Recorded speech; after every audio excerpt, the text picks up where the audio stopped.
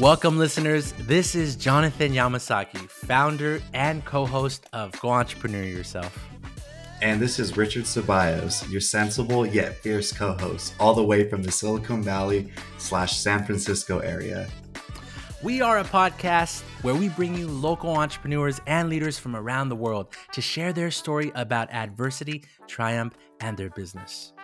The name of this podcast speaks for itself. We empower you with digestible, inspiring, and valuable content on starting your own business. Also, we dissect stories of success and reveal some of the raw truths and hardships of creating and maintaining a business. Today, we bring you an amazing entrepreneur, Jeroen Korthout, who one day got sick and tired of manually inputting a whole bunch of data on various software programs. It was until he recognized that data he was putting into his CRM was available in another system. This inspired him to automate that process and develop a powerful yet simple CRM for startups. That startup is SalesFlare.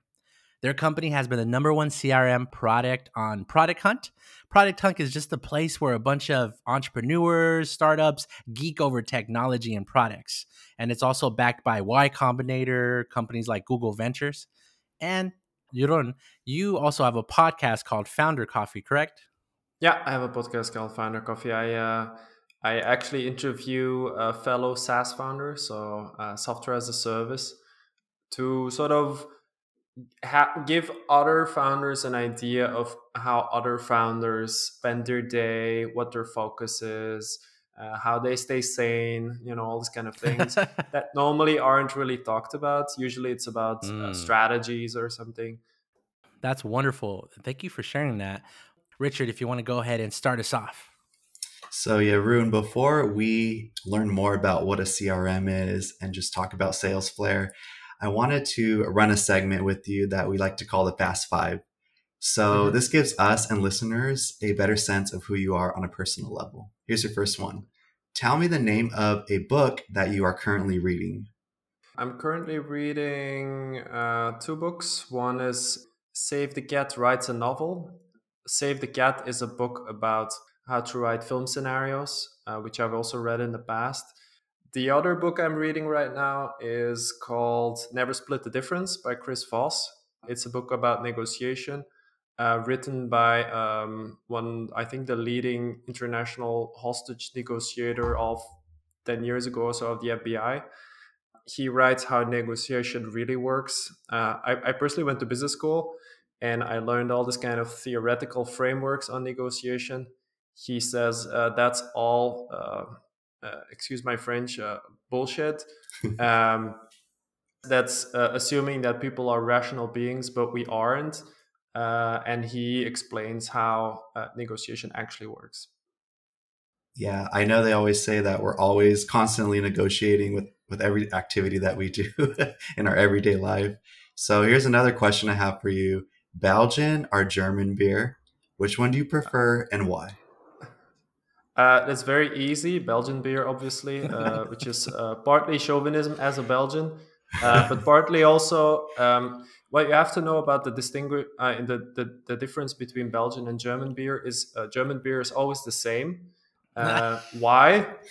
That's the Germans had a Reinheitsgebot, which was a sort of law on what could be in a beer.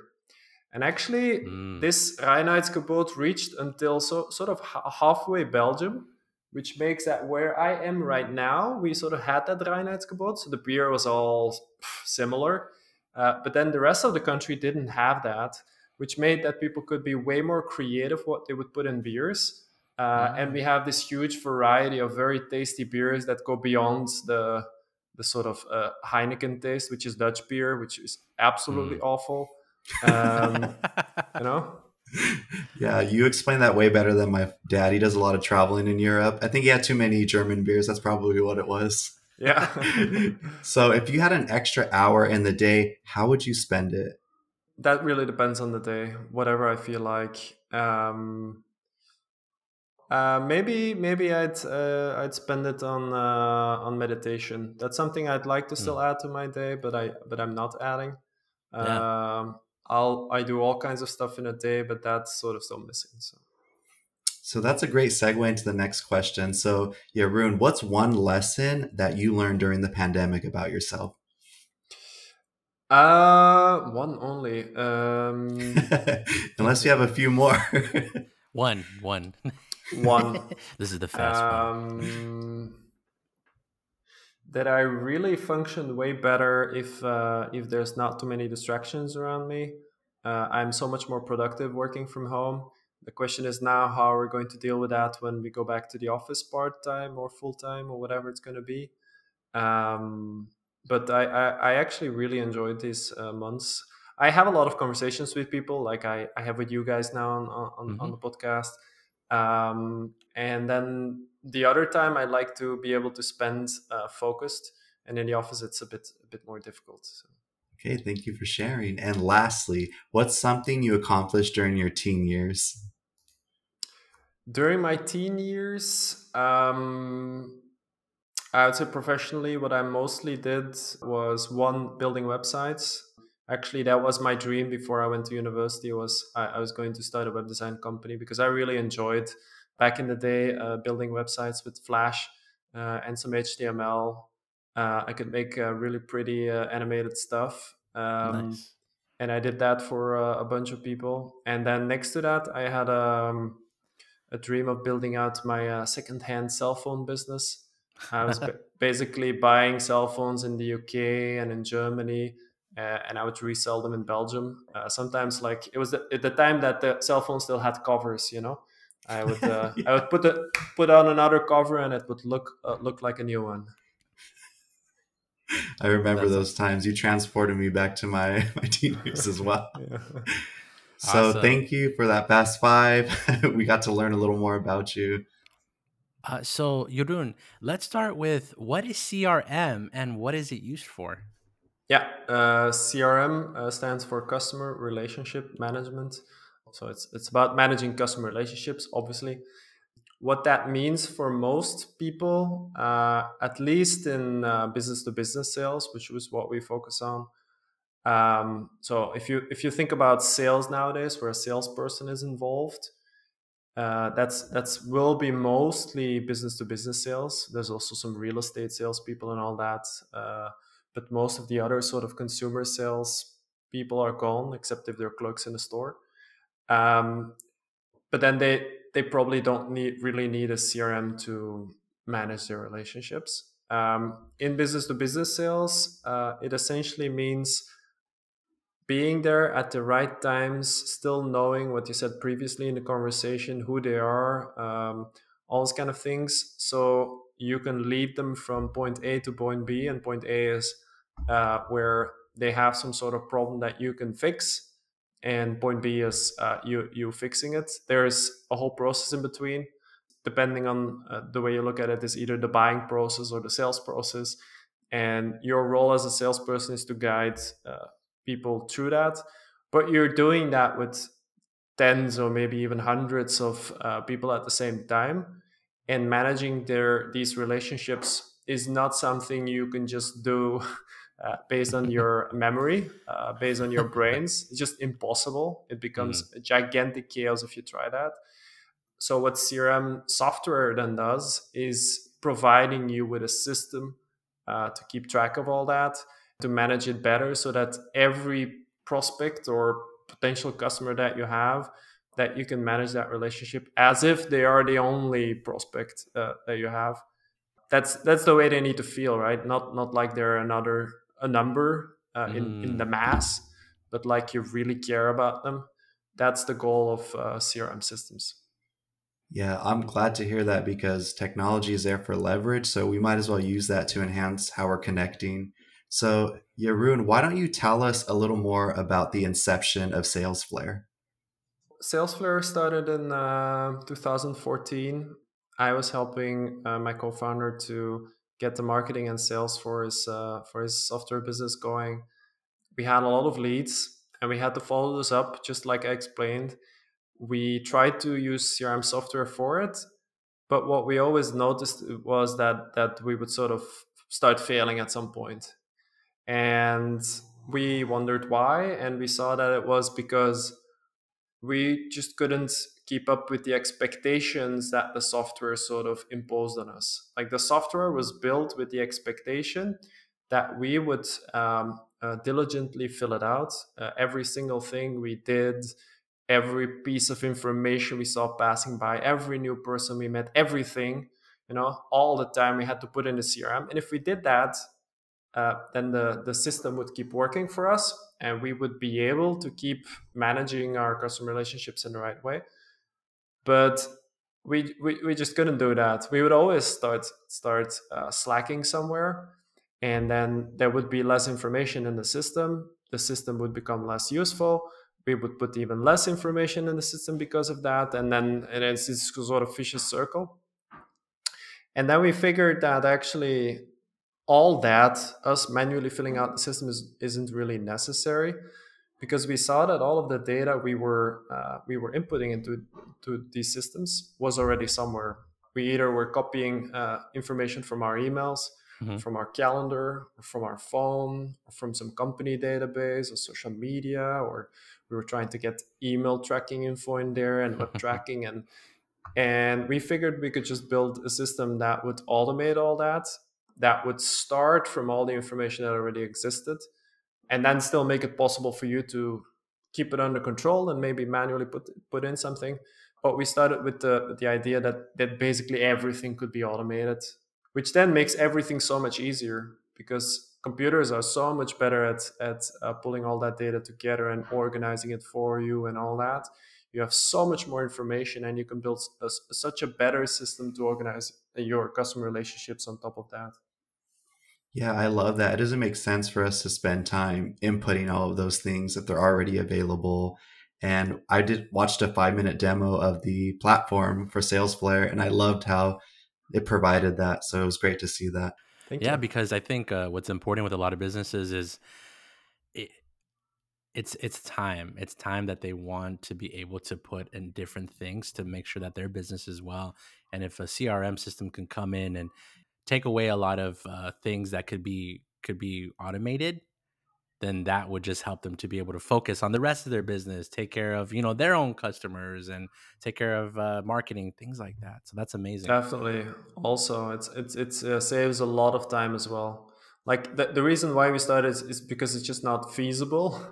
Hmm. But when you do it, it also saves time. It saves energy. It makes that you can focus on other stuff. You can manage more customers. You can communicate better between departments, because if the data is there, then marketing people see stuff, sales people see things, and it's sort of Hmm. like communicating. You can have better forecasts for your finance. All these kind of things. Yeah, So it has a lot of advantages. talking about the advantages of CRM with your company, knowing that there's alternative CRM companies like Salesforce, Essential, HubSpot, Pipedrive, how were you Mhm. able to convince your current clients that what you're offering is unique? We mostly are able to convince people that know the issue. If people just type CRM into Google and then just start looking, they might not immediately recognize the issue. Mhm. They still have to sort of go through the process of finding out that it's not all as rosy as the marketing says of some companies. But then, as soon as they understand the issue and they look for something that can solve it, Mhm. that's where we can really make a difference. Right. And then talk more about that. So, give us maybe an example where, okay, I'm a business, I'm looking at all these different CRM companies. I identified a problem. How can one, if one doesn't know, how can one like kind of figure that out to see which one would be best for them? My very simple answer is using it. if I you love if it. It's you simple. take a few CRMs and you actually use them to follow up some customers, and you see how that goes, you'll very quickly feel what systems you will be able to keep up with, what will actually work for you, and you can make a good choice. I actually usually recommend people even to do that together with their sales team. Let's say if you lead sales, it's nice that you try it and it works for you, Hmm. but essentially it needs to work for your sales team. Mm. So involve them, tell them like, okay, I've shortlisted these CRMs. Can you now please try those, see which ones work for you? that's where you will maximize your chance of success, because the whole bottleneck in business to business sales is the sales team using the CRM. If they don't use it, the whole system will fall apart. If they say, well, we like this CRM, then your chance of them using is already bigger, because one, you actually confirm that they want to use it, and second, you've created buy-in. Hmm. While if you just take something and say, well, I think this is great, then you're not sure and you've imposed something on them. So Yeah, and that's a great way because even where I currently work, I know a lot of our staff members are having trouble with our CRM. They are maybe put off by it, and it was brought in by by executives, but it was never like something that was discussed amongst everyone. So there's Mhm. definitely that transition where people are trying their best to do it. Some people got it. Some people understand how to use it. Some people like it. Others don't. And what you just said there is really important and key for any business to really implement that into their company. Yeah, I agree. I think being in it and seeing implementing it to see how it works is usually the first step to seeing what CRM is going to be best for you. Jeroen, would you mind telling us why people sometimes don't use CRMs and perhaps how to fix that? That's something I'm curious to know about. You don't keep up with things that don't work for you, right? So Mhm. if you have to do an enormous amount of work, an amount of work, or to a level that you don't even feel is feasible, almost, you're like, oof.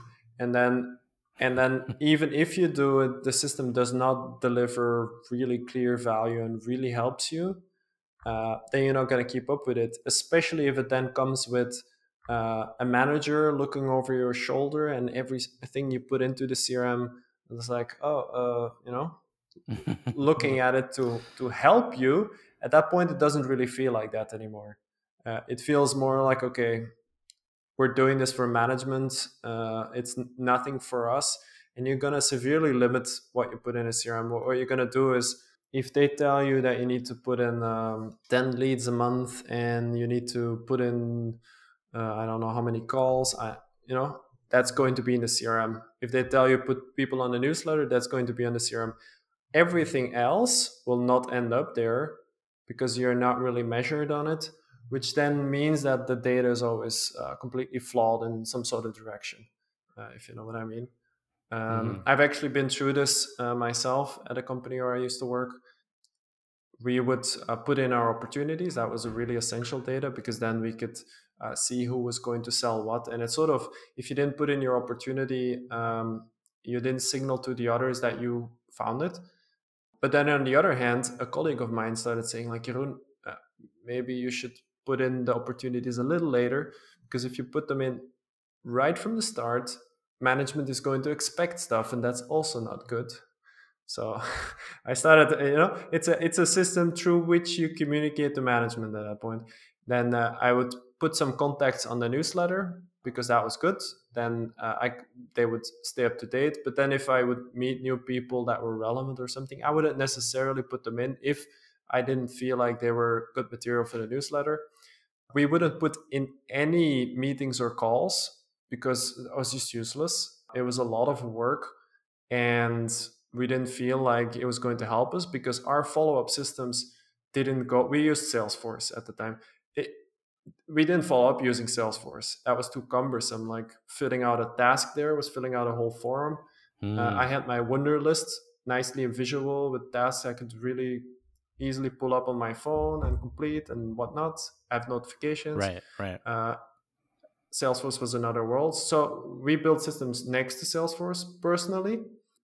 And then it was only when we were asked to put in a certain amount of meetings per month that we would then, at the end of the month, you're like, oh shit, the month is almost over. So you start putting in these 10 meetings to reach the quota, so that in the dashboards they would see, like, oh, 10 meetings, check. Right. Uh, that's how you start using a CRM. Yeah. And then just for the audiences out there, because Jeroen has a wonderful accent, he's saying CRM. I was hearing a lot in the other episodes through him, and I was like, what is he saying? Trying to like listen. But it's because he has this CRM, great yeah. accent. Yeah. um, so going back to what you said when you were talking about inputting data, like data error, how do you know and how do you manage when it's like error that the company has done or the person? You know what I'm saying? I know there's like terminology, so I don't know that terminology, but whenever okay, when is it the company's fault that the data's wrong or they did something wrong, and when is it when it's user error? There we go. Um, Maybe you can give us an example. Most of the data, again, it depends on the type of company, but if you're really with a sales team and using a CRM, then it's going to be mostly the sales team that inputs data. The company by itself, I mean, might be that the marketing team pushes in data. Hmm. That is usually quite easy to control. So there'll be quite some data and it will be rather correct. It's at the salesperson's side that it's very hard to get a good amount of data and to have it always in the same way. If you want to limit user error, as you could say, Yeah. the best thing you can do is sit together with your team. Of course, train them on how the system works. That's sort of essential that everybody understands. But then next to that, also discuss with each other how you're going to use the CRM, because there's many ways in which you can do it, and you have to choose one as a team. Like you can say, okay, we're going to put prospects in this stage, if this Hmm. and that, and we're going to fill out this field always because of that and that, and we're gonna do it then, and then if we do that, that's going to happen. You need to have some sort of guidelines and processes around it. It doesn't have to be much. You can keep it entirely pragmatic. But if you discuss these kind of things, that makes that you as a team will do everything in a uniform way, that people know what to do. There won't be many data errors, Hmm. and you will actually have data that you can work with in the end. It will be good to communicate with each other. It will be good to pull, for instance, certain segments and then say, we're going to target that segment. If you don't, then the data will be such a mess. Everybody will do it differently. Hmm. Lots of mistakes will be made. Yeah. And in the end, you're going to do anything with it. Yeah, you answered that really well. So you're Yeah. deciphering the question I was asking, and you asked you were better at answering the question that I was asking it. Thank you. Thank you, Jeroen, for that insight. Since you're painting this picture of the CRM landscape, I was wondering if you can describe a challenge that you're currently facing in the CRM space for us. Our challenge is mainly what we described earlier. Is there's a lot of CRMs out there. If you guys, for instance, are looking for one, it's not easy to make a decision on which one you want. I mean, if you go on g2.com, you can scroll through a list of 650. Which one are you gonna pick, right? What a lot of people do is just type CRM into Google, then see what comes up, then decide based on that. It's obviously not the best idea. Much better is to figure out what you need, what you're solving for, Yeah. and then go look, read some reviews, test some products. Like I said before, test them with your sales team if you have a sales team. Now the issue for us is that a lot of people don't do that. And excuse me, that's my dog snoring. I have one too. I'm just waiting for her to start Oh, scratching at the man. window. I just She I'm stopped listening to you snoring. talk and I hear a and I'm like, what is going on right now? Did Yeah, I? that wasn't me. You're good. No worries. Go ahead. Go ahead. She's looking at me now and she's like, what did I do? What did I do? Is she? What kind Uh, of dog is she? it's a King Charles Spaniel. Oh, cute. Nice. I Yep. have a Boston Terrier. She's still knocked out though, comfortably. What was I saying? Oh yeah, yeah. The issue for us is that a lot of people don't really do the research and then end up with a competitor that just spent much more money than we did. Because for those people who don't know, everything is paid on the internet. Even review sites are paid. Listings you see on blogs, just assume they are paid. So whoever pays the most gets the most visibility. Yeah. So it doesn't necessarily mean you make the right choice when you when you're googling. And I actually, for myself also, I often find that really really annoying, because I want to find the best Bluetooth headphones or so, uh, and everything is littered with companies that just paid a lot of money but are not necessarily offering me the best thing. Right. But we're the number one in innovation in audio.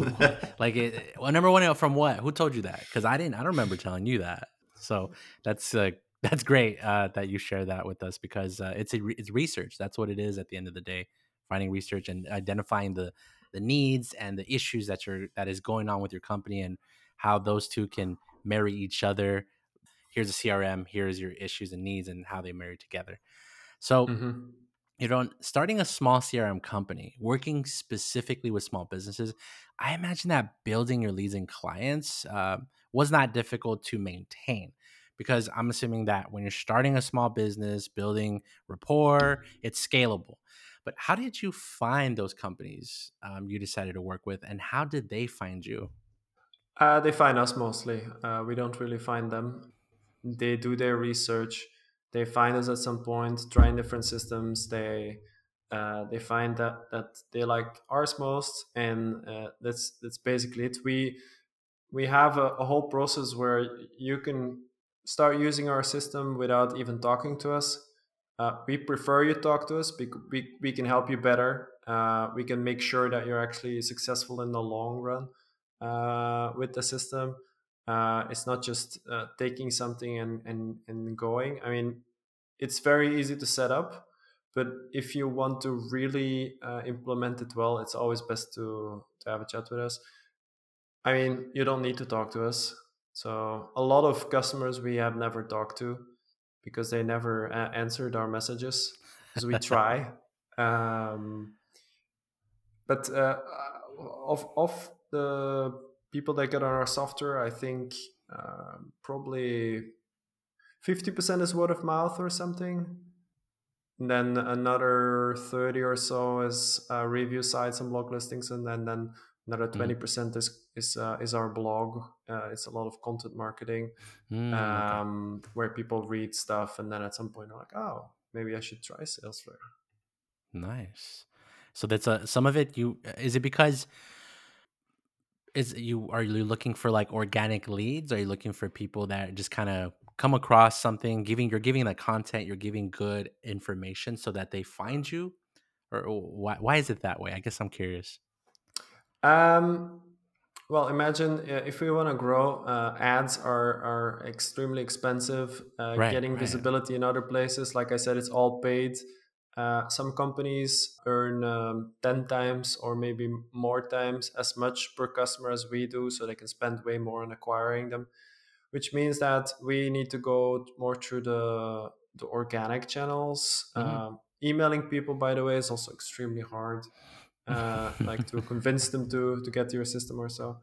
So we focus on writing content that is focused on specific issues you have in your sales or so. You find that we explain it at some point. We're like, and okay, if you want to do that and that, you can do that with Salesforce, and then we show it, and then people get interested. They're like, oh, so I have this issue. It works in the system, and then other content is much more, as we say, top of funnel. It's basically you're looking for sales books. We have one of the top posts there. You read about a bunch of sales books. You see Salesforce at some point, and you starting to get an affinity with us. And then if at any point you're looking for a system, you're like, oh, maybe I should try Salesforce as well. I know this thing. Yeah, Yaroon, I have a question about creating personal connections at scale using data and technology within SalesFlare. So why don't you elaborate and tell us more about that? I know you're already touching on that at the moment, but I'm just curious if you have any tips for creating those personal connections. I would say when you are in conversations with people, try to take every conversation as really a new person in front of you, not another sales conversation. Yeah. That will make it way more motivating for yourself, because otherwise it starts becoming a drag. But it also makes that you can build better relationships. You get more insight into people, And then when you have that insight, keep it well and take it into the rest of the relationship, because then essentially from there on you're managing what you know about people. You're managing the next step. That's what you're managing at every point in the sales or buying process. Like I need to get them to the next step here, and if we're not going to the next step, then probably it's lost. We shouldn't continue trying to sell this.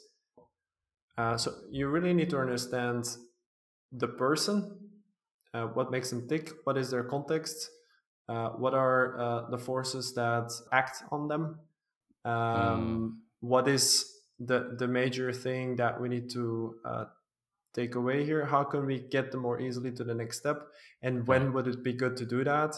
Like the best salespeople are not only really empathetic, they're also really organized.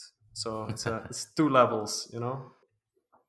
Yeah, I love what you said about just treating each connection, just being open and being present, and maybe having a template for what you're going to say, but flexing that a little.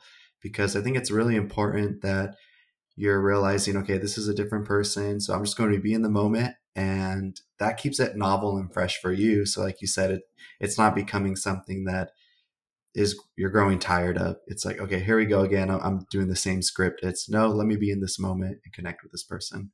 I even try to avoid a script. I mean, you can have some sort of standard part. I'd rather first let people explain. For instance, if I get on a call with people, it's like, okay, so tell me more. What do you guys do exactly? Who do you sell to? How does your team look? How do you organize yourself? What is it that you expect from our software to do here?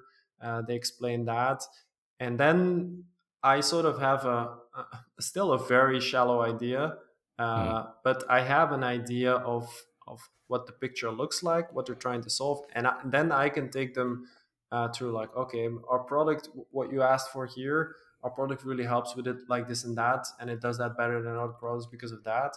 And then this other thing that you asked that fits in there, and then I can show the right things for them, and I don't have to take them through a whole boring product presentation where they're just like, oh, next, next. right. You're Um, already addressing their issue while demonstrating your product.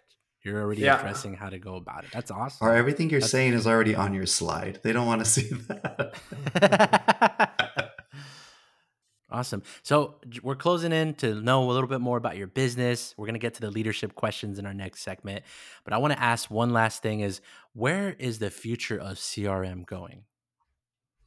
I think the future of CRM, again, it depends what type of CRM, but the ones like us for B2B sales, I think it's going to become more and more about sales in the sense that, you know, a lot of people still think about CRM systems as a database. It's a place where I put stuff. Now, the sort of system we built is more of a sales tool, actually. That is also a database, but the database aspect is secondary, if you know what I mean. It's a tool with which you work to do your sales, and it has information that helps you to do that. And I think the whole space is moving that direction. You can see it with the sort of features that are being added everywhere. A lot of sales tools exist now next to CRMs also, and they all get absorbed into it. And then I think the next step is going to be unleashing all the data that has been built up. Because as the sort of automation we built and all the tools come together, this means there's a gigantic pool of data well organized in one place, if it's done well, at least. Um, and then you can really like build things like Yeah. artificial intelligence on top of that, to start making sure that you as a salesperson can automate all the little routine things you have to do in between, and then you can really focus on having the conversations, being really empathetic, understanding what the customer needs, really the human aspect, and all of these little things you need to do in between, like scheduling meetings and sending emails to follow up, and tracking information and updating stuff here and there that you normally have to do as a salesperson. You can automate those away. Yeah, thank you for sharing your Rune. I think that's becoming increasingly important as we work remotely to have those human connections, spend more time doing those things that I think are really key to our survival as humans, being able to have those conversations and connect. So, as we segue into the leadership questions that we have, I wanted to ask you to describe to the audience one of your biggest failures that was a teachable moment. I know failure tends to be a dirty word, but people have to understand that making mistakes is a key part of growing. So Yeah, I would love to hear from you. so many. But some of the worst mistakes we make, where we waste the most energy, time, money, everything in one place, is probably hiring decisions. If you make the wrong hiring decision, it can weigh on you and the company and everything, the team, Hmm. for quite a while. We've made a lot of changes there over time. We started hiring later, in the sense that we first need to sort of figure out the job before we hire someone for the job. So have an Mm. idea at least about the Yeah. basics, how it's done, get the basic approach going, and then find someone who can do it better than we can, but not the other way around. Not be afraid of trying to do it first ourselves. Hire someone which we think will do it better than us, because then at that point we create this barrier between us and the approach, if that makes sense, where it's very hard to iterate on it. The person doing it is inevitably less passionate than you are as a founder, which then makes it very hard.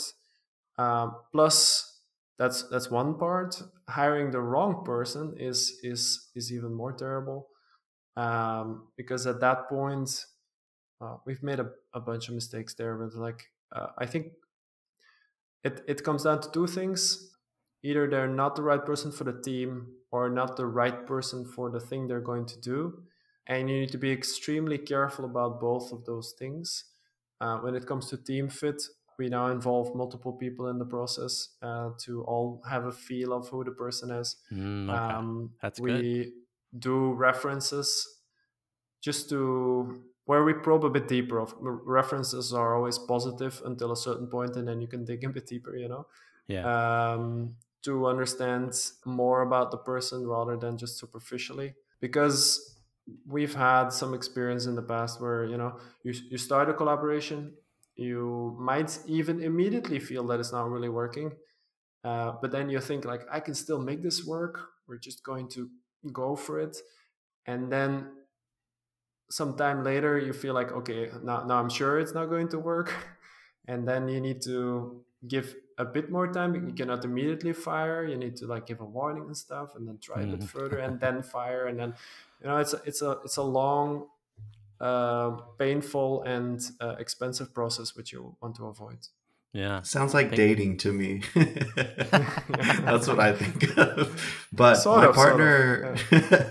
my partner has done a lot in recruiting, so a lot of what you're saying makes sense and resonates with some of the insight he shared about that process. It's a lot of time and effort, and like you said, sometimes someone who you think could be a good fit, you don't actually know until they're at the company, and then you realize, wait, we didn't know this about the person even from the references, interviews. So it's always a gamble to some extent. Yeah, what we ideally like to try even is to work together with the person before they join. Do some sort of little project together. It's easier with developers than with marketers sometimes, but that gives you a much better insight into how it's going to be on the long term. Mm. Yeah, take her on a date, show her around, see how she works under pressure, and then if it Yeah. fits, if it works out, and you are in perfect harmony. Take them to a therapist date, see what they share. Awesome. Well, we're talking about vulnerability. We're getting a little vulnerable now, and that's a great segue to this next question. That a lot of people, a lot of our listeners, they're coming in thinking, okay, I want to start this type of business, but I really want. Sometimes I don't feel like I have the right resources. I don't feel like I'm worthy enough, or they have a lot of self doubt. So looking Mhm. back at the genesis of Salesforce, to its now to its success, Describe a moment to us when you felt like you wanted to give up and you had this self doubt when starting that company. What did you do to lift yourself back up from that? I think actually most of the self doubt is before you start. I mean, obviously there was a lot of self doubt during the process with Salesflare, but where I think most of the listeners are stuck is before that. You know you want to start something. You maybe have an idea of something. You're not sure it's going to work, and you just stay stuck in that situation because the thing is, as soon as you then get started, you can actually work on that self doubt. As long as you keep dabbling in it, it's extremely hard. And I went through that experience as well. Because I like I explained earlier, I did things as a teenager already. I knew I wanted to start my own company, but then I actually went working in a corporate because I didn't feel like I had enough experience in the real world. So I did that. Then that was absolutely horrible. And then I joined a consulting where I sort of had my own company, but still not. I still did that for 4 years because I still felt like, okay, there's stuff to learn. I don't really know yet. And then when I actually the pressure was so high on myself to start something, I still couldn't because every time I would have an idea, I first I would be in my safety cushion, but also I could easily shoot it down. I would do a bit of things on it, but then I would start doubting. And it's a very hard situation. And my advice would be just start something. Uh, don't take too much risk. This is important. Make sure you don't put your life savings on the line or something. Quit your job and then work on something crazy while you never have started a company before. Don't do that.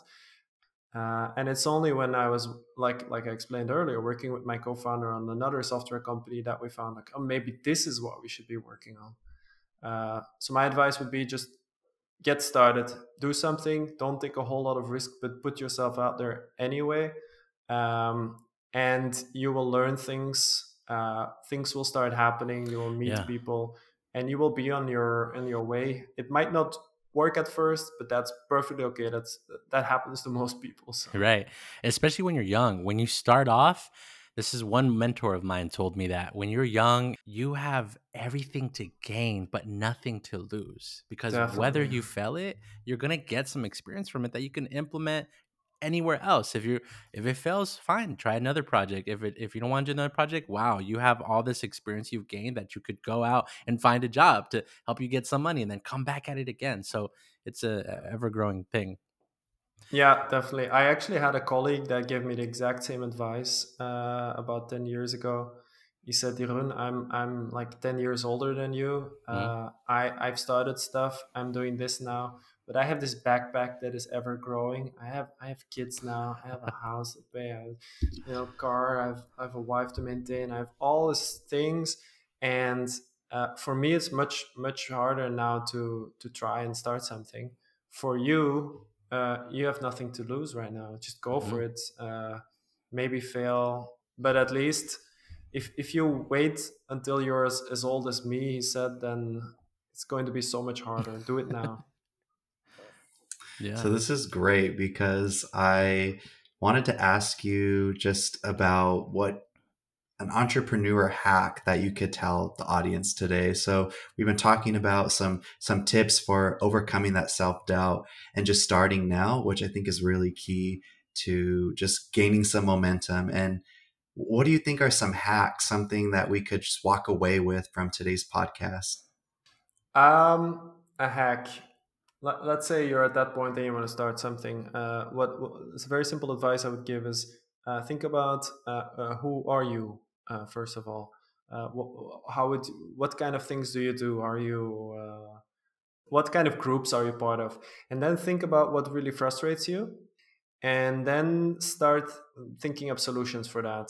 The thing about that is that if you are part of your target group of your solution in the end, then it's going to be much easier for you understand the context of the problem, understand the people, understand all of that, and you will be able to build up a much better connection. You will understand the problem much deeper, and you can also stay passionate about it for a long time, which is absolutely essential. Because if you already doubt that you're going to be able to stay passionate about a problem for 5 years or so, don't do it. Hmm. But if you start with yourself, there's such a bigger chance that it's going to become something. Like sometimes Mm. people told us, for instance, like, oh, a CRM like yours for real estate would be really amazing. But we don't know anything about real estate. We don't particularly connect with people in real estate. We don't have a feeling for real estate. We don't like it. I mean, it. Yes, there is a business opportunity there, but we probably wouldn't be the right people to exploit it. We build something for agencies. I used to work in an agency, and tech companies. We're a tech company. We like these things, we understand them very well, and we can do a good job, right? So Mm. look within your own sphere. That's what I'm saying. um, don't do anything crazy that you don't understand. It might Yeah. work, but it's generally a bad idea, I think. Love it. Look within your own sphere. I can't say I love that. that. There's something mindful about it. It seems like, okay, let me dig deep and see what makes me frustrated. What frustrates me? I need to Wait, change it. yeah, that's how a great presentation should start. All right, what pissed you off today? Everyone here, tell me. Let's just start get the ideas flowing, and then boom, new businesses start getting created because of that. Oh, Yeah, and I thank There's can one you. tell danger you. in there, that you, for instance, at some point I thought about starting, because I was so pissed off by the process of moving places, like Hmm. moving from one apartment to the other and all the administrative stuff I had to do. And then I thought, I can build something that actually takes your data once and then organizes all that. What you have to be wary of then is, if you don't like administration around moving and you're going to start a company around it, basically what you're going to be doing is organizing the administration about moving for years on end for other people. So it's not always a great idea. True, that is very true. That's just one part of figuring out what direction you're heading. Yeah. Yeah. Well, Ryan, do you have any other, or Richard? Sorry, Richard, do you have any other questions for your own? If not, we can get finish wrap up. No, I just want to thank you, Yaron, for all of your insight today. I've learned a lot about CRMs. I know we're still in the process of picking one, so a lot of the tips you dropped today were great. So thank you. Yeah, Yeah, thank you're you. welcome. Yeah, thank you for being on the show. I want you, Jeroen, to take this time to drop any last words of wisdom if you have for our listeners today, all while giving our listeners where they can maybe contact you if they want to look and try out your CRM. Yeah, if you want to read more about SalesFlare, salesflare.com. Flare is Flare. There's a lot of sales wisdom on our blog if you're interested, which you can find also when you go to the website. You can try our software there. You don't even need to create an account to see it at first. There's a walkthrough without you even connecting your emails or so. When you connect your emails, it starts working for you and pulls all the information and all that. But you'll see that happening. If you want to get in touch with me, LinkedIn is the best place. There's only one person with my exact name, so if you find my name somewhere and how it's written, uh, put it into LinkedIn, send me a connection request with a personal message. If you do not include a Yes. personal message, I don't know why you're contacting me.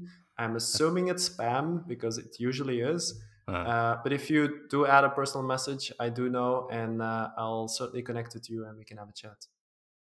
And Wonderful. lastly, Arun, do you mind telling us just real quick? I forgot about the Sales Flare blog. I was reading a little bit into it last night. So, do you mind just telling our audience about that? Because they're still in the process of learning and educating themselves. So, I thought this was a great resource.